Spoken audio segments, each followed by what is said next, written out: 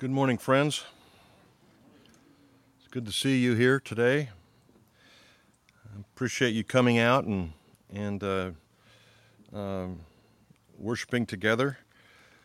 I think it's a bit ironic that our topic today is unity in the local church, and 50% of us is 50 miles away up on the lake. I'm not sure who's in sin, them or us, but we're not together to hear the message of unity. But I am going to be sending my manuscript out via Realm later on today in hopes that people will listen and read and participate in this. And the reason I'm going to do that is because of the important nature of these verses and the subject matter that they address. If you have your Bible, we're going to be in Philippians chapter 4, verses 1 through 9, with a focus on verses 2 and 3. This really is a mini-series on unity in the church that essentially began last Sunday, and we'll continue for the next few. We're going to be talking about unity in the church and the importance that unity is to growing in your faith as a believer. The importance unity is to being a joyful gospel partner. And so I hope that you'll participate with us in this series and be sure to take in all portions of it, just because of the importance that the Holy Spirit places on this. As you know, standing firm as a Christian in our culture, at least our current culture, and even in our current pandemic crisis, is challenging, to say the least. I would say it's more important today to focus on these things than ever in the history of God's people. Because it's so easy to not be unified. It's so easy to accept the disagreements that seem to flourish in this environment. But in a world that is being turned upside down right in front of our eyes, I think it's critical that we consider these words from Philippians chapter 4, verses 1 through 9 seriously and personally, and that understanding that it's going to be a challenge to apply them to our daily living. Remaining steadfast as a Christian in our culture is the focus of these verses. If you neglect this part of the Christian life, that is, pursuing unity, pursuing steadfastness, then your chances of standing firm will greatly diminish, and I think you will certainly lose your joy that God intends for us as Christians to experience. Paul, as you know, was a pastor. I think probably one of the greatest pastors to ever live was the Apostle Paul. And he wrote this short letter to a group of Philippians that were his personal friends that were members of a church that he planted and he loved dearly. And they loved him dearly. His pastoral desire for these people was to build up their joyful godly partnership. And one thing that would interrupt achieving this joyful gospel partnership would be an interruption of their steadfastness, interruption of their unity. That will undermine Paul's intent to build up joyful gospel partners. Last week from this 4th chapter, verse 1, I mentioned to you a couple of ways that we could stand firm based on Paul's words there in that verse. Today I'm going to show you another way that Paul says is critical to standing firm as a joyful gospel partner. If you're a Christian, you are called to, exhorted to, be a joyful gospel partner. This letter was written to accomplish that. I hope that you've been experiencing that to a greater and greater degree as we looked at the details of this letter. But that is what Paul is after. And I want you to listen as I read these 9 verses for you and see how Paul is describing unity in the local church and the influence or impact it has on being a joyful gospel partner. So listen, read along with me if you'd like. Philippians chapter 4, verses 1 through 9. Therefore, my brothers, whom I love and long for, my joy and crown, stand firm thus in the Lord, my beloved. I entreat Euodia, and I entreat Syntyche to agree in the Lord. Yes, I ask you also, true companion, help these women who have labored side by side with me in the gospel, together with Clement and the rest of my fellow workers, whose names are in the book of life. Rejoice in the Lord always. Again, I will say, rejoice. Let your reasonableness be known to everyone. The Lord is at hand. Do not be anxious about anything, but in everything by prayer and supplication with thanksgiving let your requests be made known to God. And the peace of God, which surpasses all understanding, will guard your hearts and minds in Christ Jesus. Finally, brothers, whatever is true, whatever is honorable, whatever is just, whatever is pure, whatever is lovely, whatever is commendable, if there is any excellence, if there is anything worthy of praise, think about these things. What you have learned and received and heard and seen in me, practice these things, and the God of peace will be with you. These are important words, Christian friends. I really hope to hold your attention, to allow the Holy Spirit to speak to you personally about your life as it relates to unity in the body of Christ. What I want you to see here, and what I'm going to spend the next couple of weeks explaining, is the critical importance of harmony and unity in the body of Christ at Sun Valley. Not just the body of Christ generally, but at Sun Valley specifically. Unity will bring us the joy that God intends for us to have, the joy that Paul wanted these Philippian believers to experience. Unity will bring that. Lack of unity will rob that. All right, so let's dive into this thing and see what we can learn from the Holy Spirit here. The fellowship, community, and mutual love of the local body of Christ are, in fact, important features of being firm or standing firm in the Lord. Paul knew, and every Christian will ultimately experience, that without a constant, intimate, mutual upbuilding of Christian relationships in the local body, the stability of the Christian life is in grave danger. Do you feel a little bit of instability in your Christian life? Well, let me tell you something. It has a lot to do with this passage. Please listen. So, do not put yourself in grave danger by ignoring the importance of unity in the body of Christ. What I'm saying is this: if you are a Christian, you need the local church. If you're a Christian, you need the local church. You must have intimate, connected, and harmonious Christian relationships in the local body of believers if you want to grow in your faith and remain strong as a Christian. I don't mean friends that are Christians. I mean Christian friendships. There's a massive difference between those two things. So the difference between friends that are Christians and Christian friendships is significant. Christian friendships are those that encourage each other with spiritual truth. Christian friendships are those that exhort one another with godly expectations. Christian friendships are those that pray for each other's spiritual growth and perseverance. Friends that are Christians don't do that. It's fine to have friends that are Christians, but you need Christian spiritual friends in the Christian life. The church is designed by God to be the primary source of spiritual strength for every believer. All the one another's of the New Testament that you're familiar with demonstrate the importance of being connected to the local body of Christ and is the means to remaining spiritually strong and vibrant. So don't be confused about your spiritual weakness or the lack of your spiritual interest if you aren't connected to the body of Christ where this love is practiced. Listen to how the author of Hebrews says this concerning the importance of fellowship and intimate connection between believers. He says this: "Take care, brothers, lest there be in any of you an evil, unbelieving heart, leading you to fall away from the living God. Exhort one another every day as long as it's called today, so that none of you will be hardened by the deceitfulness of sin."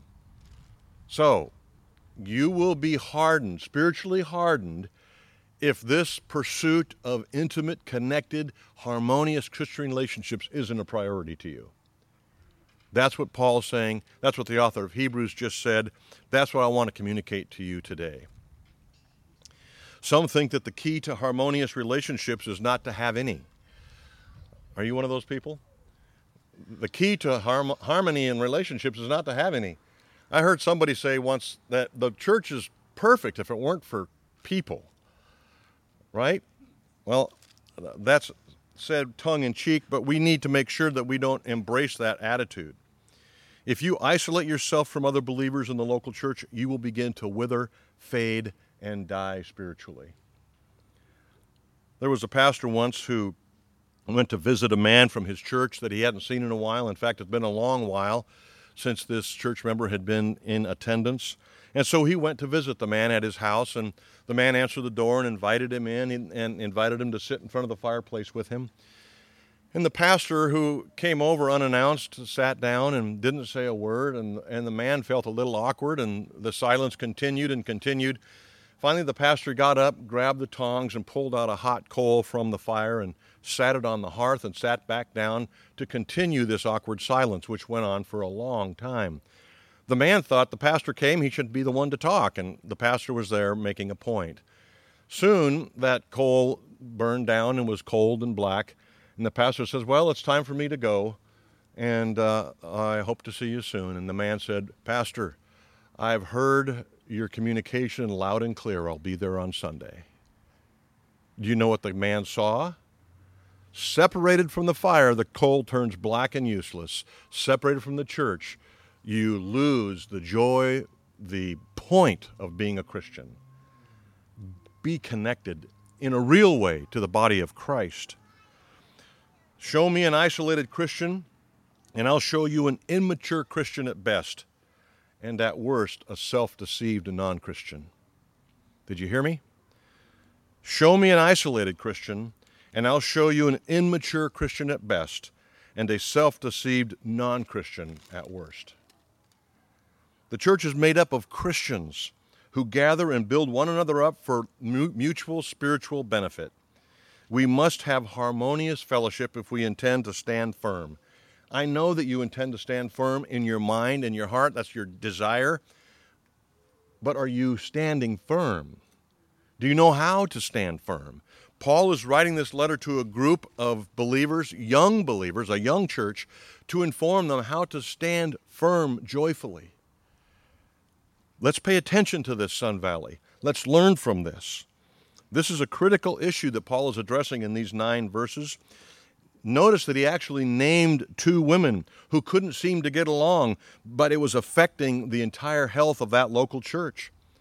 You know, how would you women like that, to be named in this sense, not just by your pastor, but by the Apostle Paul? You know, I thought of something. I don't know what you think about it. We'll take a poll here in a minute.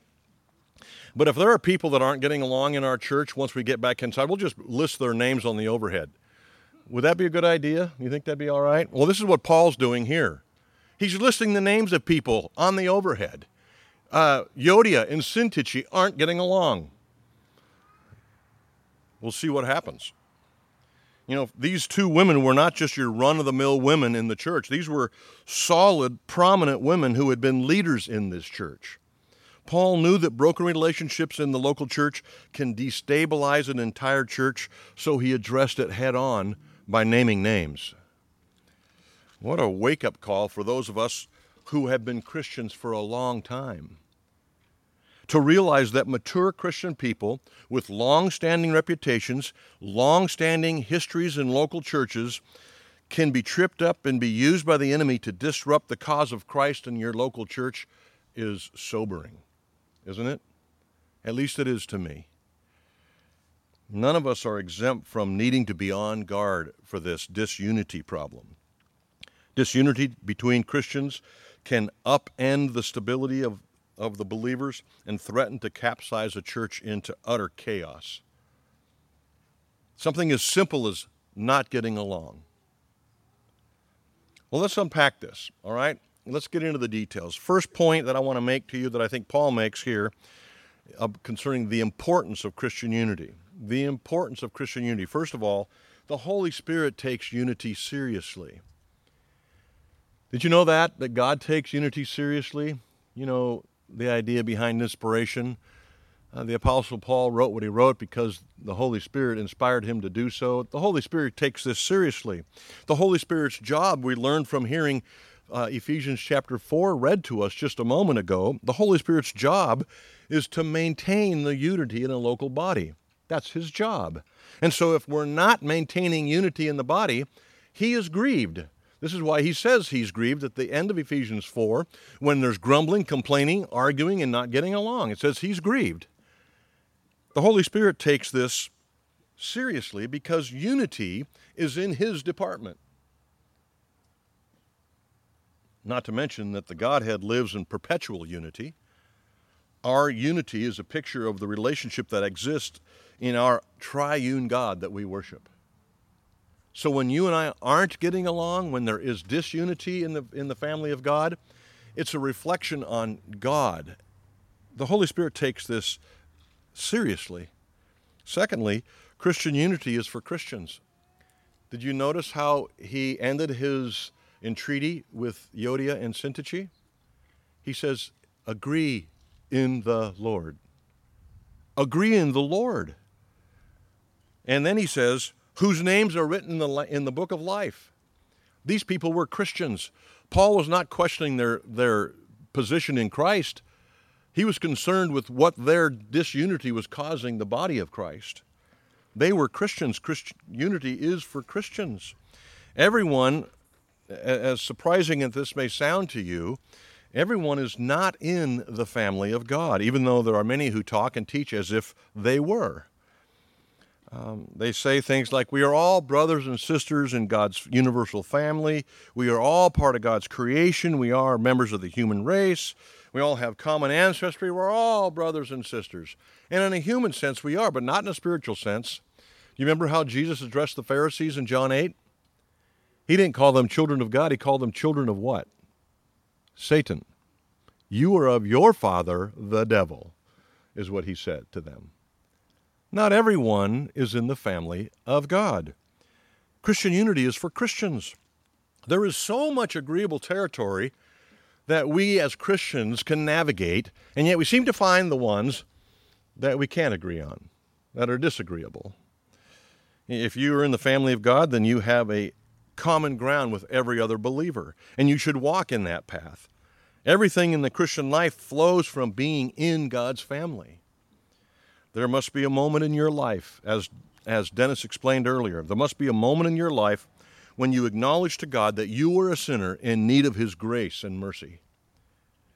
You need to ask him for his forgiveness. You need to pursue a relationship with him and based on the grace of God towards us.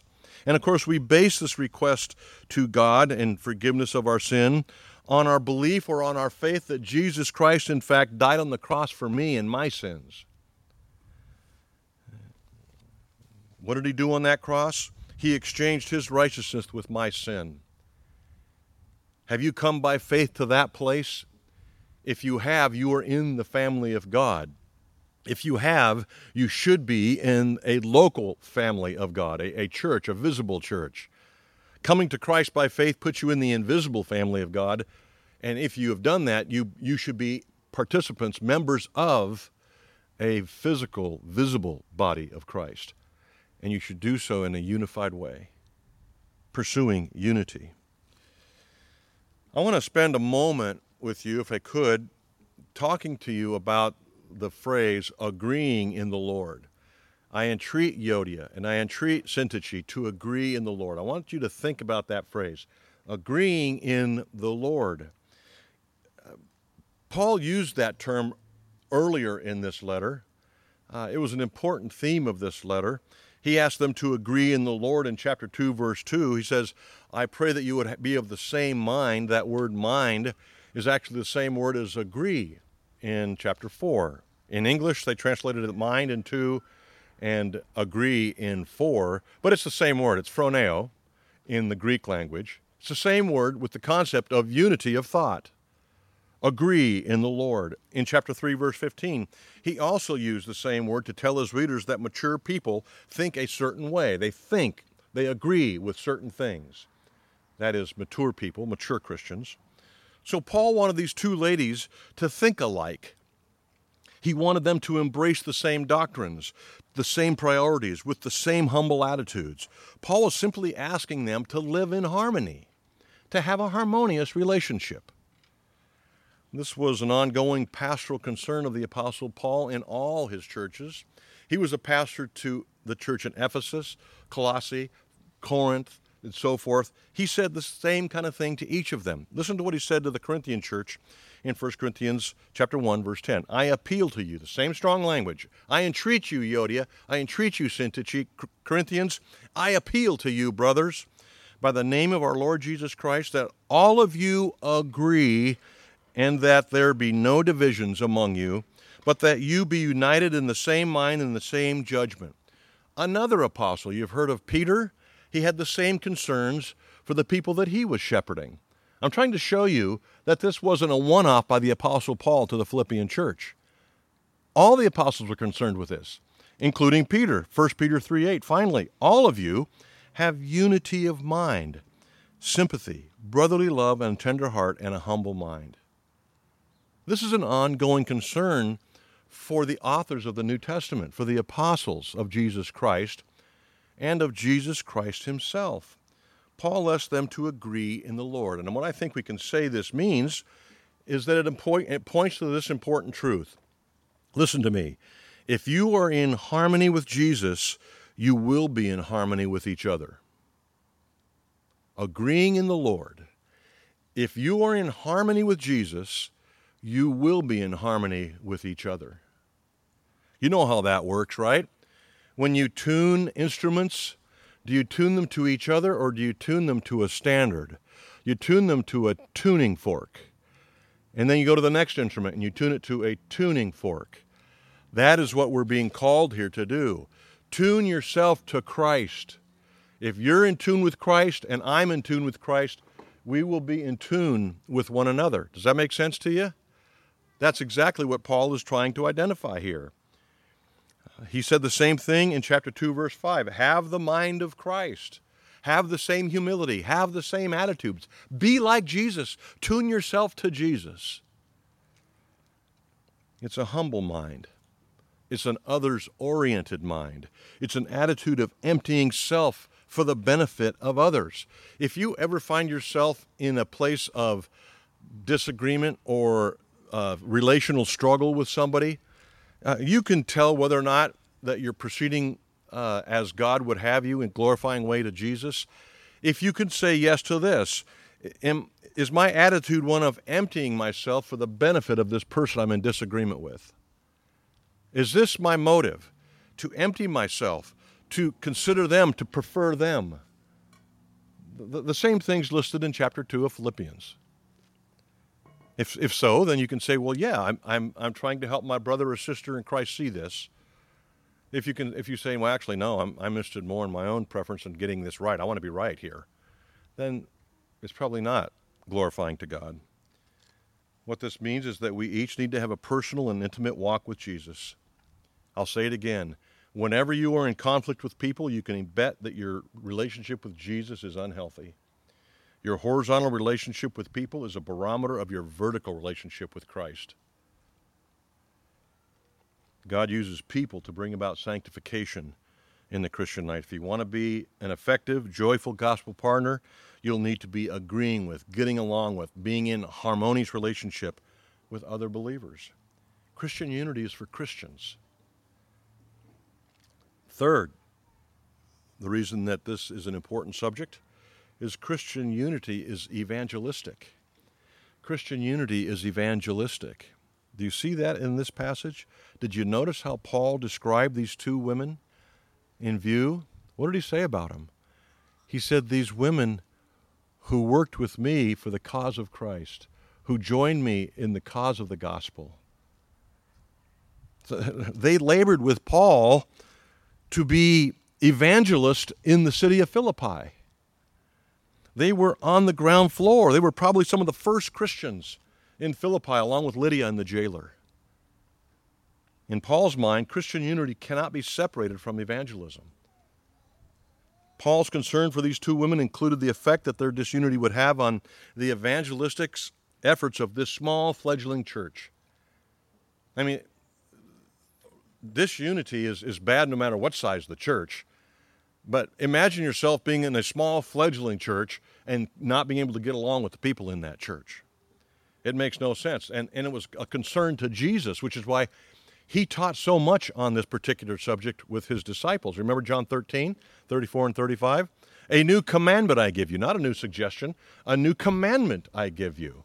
Love one another as I have loved you. All men will know that you are my disciples if you love one another. Jesus knew that unity and evangelism go together. It would be incongruous to say, hey, why don't you come to our church and listen to our pastor and enjoy our fellowship? None of us can get along, but please come. No, that makes no sense. Jesus commanded us to love one another. It was on the forefront of Jesus' mind. You remember his prayer in John 17, verse 21? When he was just about to go to the cross, he prayed this to his Father. I asked that they, that is Christians, may all be one, just as you, Father, are in me and I in you, that they also may be in us, so that the world may believe that you have sent me. One of the ways that your neighbors, that your co-workers, that your relatives will believe that God the Father sent God the Son into the world to save sinners is by you and me getting along.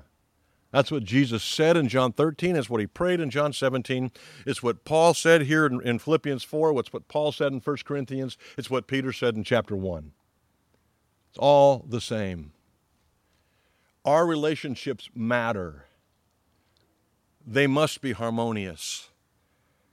Jesus knew that disunity in his church would undermine the gospel message.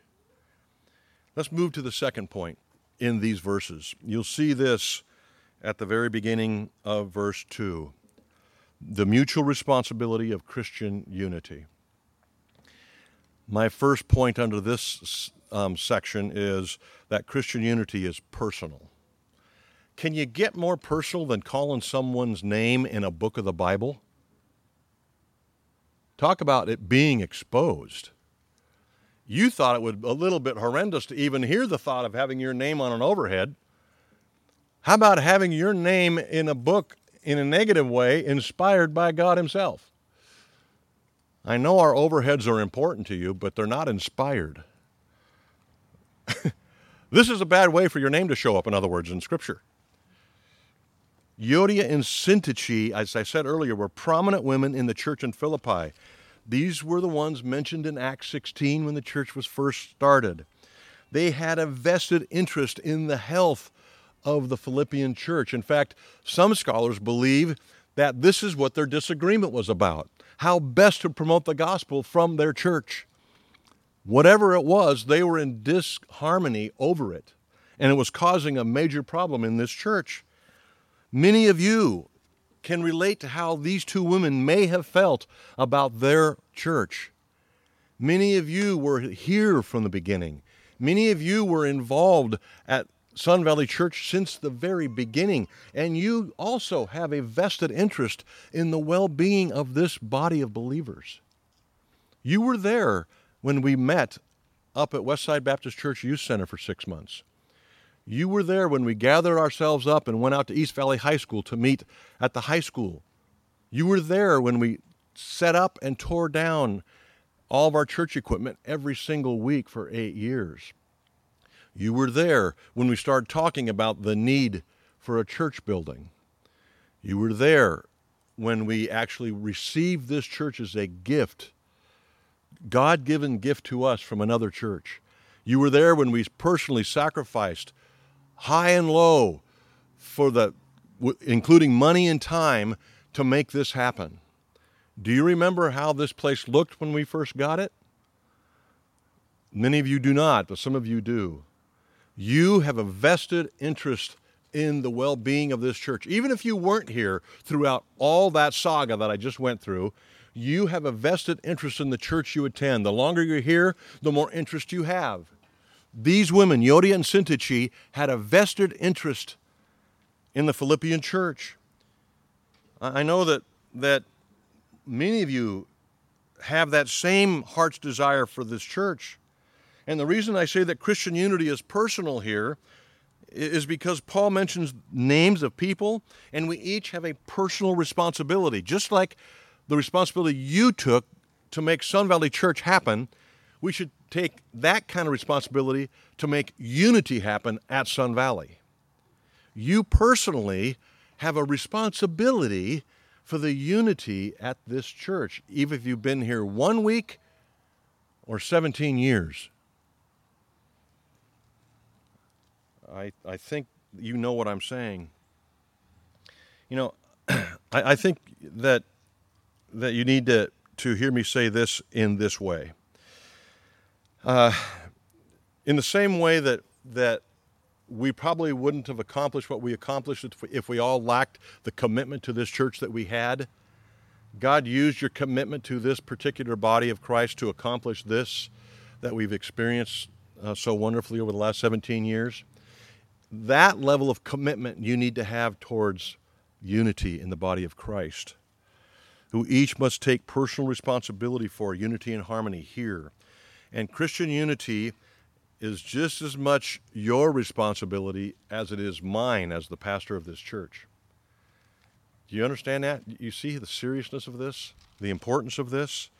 I have no more responsibility for the Christian unity of this church than you do. I have no more responsibility than anyone at this church. I must make every effort to be in a harmonious relationship with you and you with me and us with everybody else at Sun Valley. The pastors, elders, deacons, small group leaders cannot pursue unity for you. It's a personal thing. You personally have to be involved. Do you want to be a part of a loving, harmonious, unified church? Of course you do. Then you must take responsibility to see that it happens. You can't stand off in the corner, as I've heard people say to me, and complain that SVC isn't friendly or welcoming because nobody said hi to me. Well, you know what the question is, right? Who did you say hi to? It is everybody's responsibility to pursue the unity and harmony in a local church. Many commentators believe that this was one of the primary reasons this particular letter was written. As much as we talked about joyful gospel partnerships, many commentators are saying this joyful gospel partnership rests on harmonious relationships within the body of Christ. That's why this letter was written. So he could expose the problem at the Philippian church, starting with Euodia and Syntyche. Notice that Paul pleaded with each of these ladies individually. Do you see that there in verse 2? He says, I plead or I entreat Euodia and I entreat Syntyche. He didn't say, I entreat Euodia and Syntyche. If he would have said that or written that, Syntyche would have said, and all of her group would have said, see, Paul listed Euodia first. She's the biggest problem. He didn't. He said, I entreat Euodia and I entreat Syntyche. Paul didn't care who was right or wrong. Paul didn't care what they were arguing about. He cared that the name of Christ was being shamed. He cared that the church unity and love and support was being undermined, and that ultimately their joyful gospel partnership was being damaged. That's what Paul cared about. And so he entreated both of these women. Many times in our disagreements, it's the very same as these two women. It really doesn't matter who's right or who's wrong. What matters, what's important, is that we treat each other as we should in a God-glorifying, Christ-honoring way. It's okay to have disagreements, but do so in a Christ-glorifying way. As he said in chapter 2, we need to avoid selfish ambition. We need to pursue humility. We need to put each other's interests before our own. Compared to the lofty doctrines that we've been studying in chapter 2 and 3 about Christ and salvation, this seems to be quite the digression, doesn't it? Oh yeah, and you two ladies, why don't you get along, please? Well, let me tell you, it's of no less importance than the doctrines of Christ and salvation. That's why it's included in this very same section. 10 verses earlier, we just got through reading about justification by faith.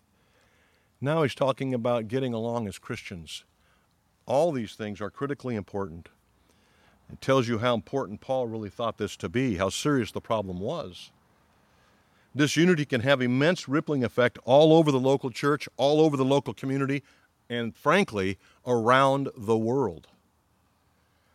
The church is still dealing with some famous disagreements within the church throughout history. We still have to answer questions from people in this community who've heard about famous disagreements between Christians in history. These two prominent women have served with Paul. They planted the church with Paul, but they were ripping it apart with their disagreement.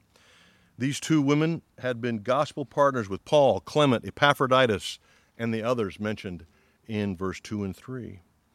Paul took the direct approach to this problem. He couldn't afford them to misunderstand. He had laid it out gently prior to this in chapter 1, chapter 2, chapter 3. And now in chapter 4, he says, forget it, I got to nail it head on. He couldn't afford them misunderstanding what he was saying. The second thing I want you to see about Christian unity here is that it requires all of us to participate. Christian unity requires each of us to participate. I know that we are in a culture that abhors the practice of sticking noses into places they don't belong. I know we like to say things like, mind your own business. But when it comes to the issue of Christian unity, all that goes out the door. In fact, I'm going to argue that you need to get involved, that you must stick your nose into someone else's business. It is incumbent, it's required of us to do so. Notice how Paul calls in the help of others in the church here in Philippi who were around these two struggling women. He mentions Clement and those who worked with he and Clement to plant the church, those whose names are written in the book of life. And then he refers to this guy named True Companion. You see that? He goes, yes, I ask you also, True Companion, to help these women. He's calling in other from the Philippian church to help these two struggling women. Companion, that word companion there was probably the actual name of the person that Paul was speaking to. Companion is translated from the Greek word Susagos. The guy's name was probably Susagos. And he says, Susagos, you are in fact a true companion. Your name means companion. Now be a companion to these two women. Come alongside of them. Parakaleo, be alongside with them and help them. That's what Paul was asking. Whoever this was, he was probably a joyful gospel partner that Paul could defend on, that Paul knew well. And so he asked this man, along with Clement and the others, to come around these women and help resolve their disagreements. Christian unity requires all of us to participate. So, Christian, Sun Valley Church Christian, are you aware of anyone not getting along in this church? Think for a moment. Are you aware of anyone not getting along in this church? Maybe it's you. Maybe it's you and your sibling. Maybe it's you and your small group leader. Maybe it's you and your spouse.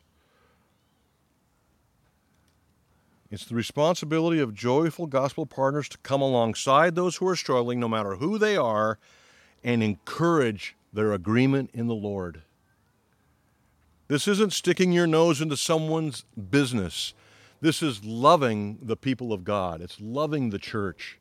It's what's best for the church. It's caring for the body of Christ. So, are you struggling with anybody? It's serious. Don't neglect it. Don't rest before you deal with it. And if you can't deal with it on your own, bring in a Susagos to have that person help you with the person you're struggling with, even if it's your spouse. Secondly, do you know of any who are struggling relationally? Get involved. That's what Paul is saying here. You are not a bystander. You're not on the sidelines watching the game. You're in the game. You must participate. In fact, I would say it's a sin of equal proportion to not getting along, to not participate. To not help someone that you know is struggling relationally is just as sinful as being one of those who is struggling relationally. Get involved. Be a Suzagos. Be that Clement. Be those whose names are in the book of life, who've worked alongside Paul and the others to plant the church, to resolve this all-important relationship between two God-fearing people. The cause of Christ is at stake. Christian joy is at stake, yours and theirs. Friends, listen, Sun Valley Church is at stake. Let's just not ignore the things because we're not involved.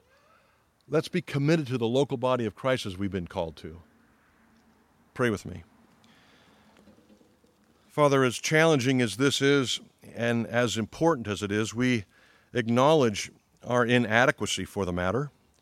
Thank you for including this passage of Scripture in your inspired words so that we might learn from the Apostle Paul, might learn from the Philippians' struggle on how to be more joyful gospel partners here at Sun Valley Church. Help us to not neglect our own relationships. Help us not to ignore the struggling relationships around us that others may be hurting with. Help us to be those joyful gospel partners who take on the responsibility that we've been given in Christ to be members of the local body, to be loving members of the local body. Bless Sun Valley Church, Father. Help us to be these kind of brothers and sisters who care deeply about one another, who are in harmonious, united relationships with one another. Bless us, Father, I pray in Jesus' name. Amen.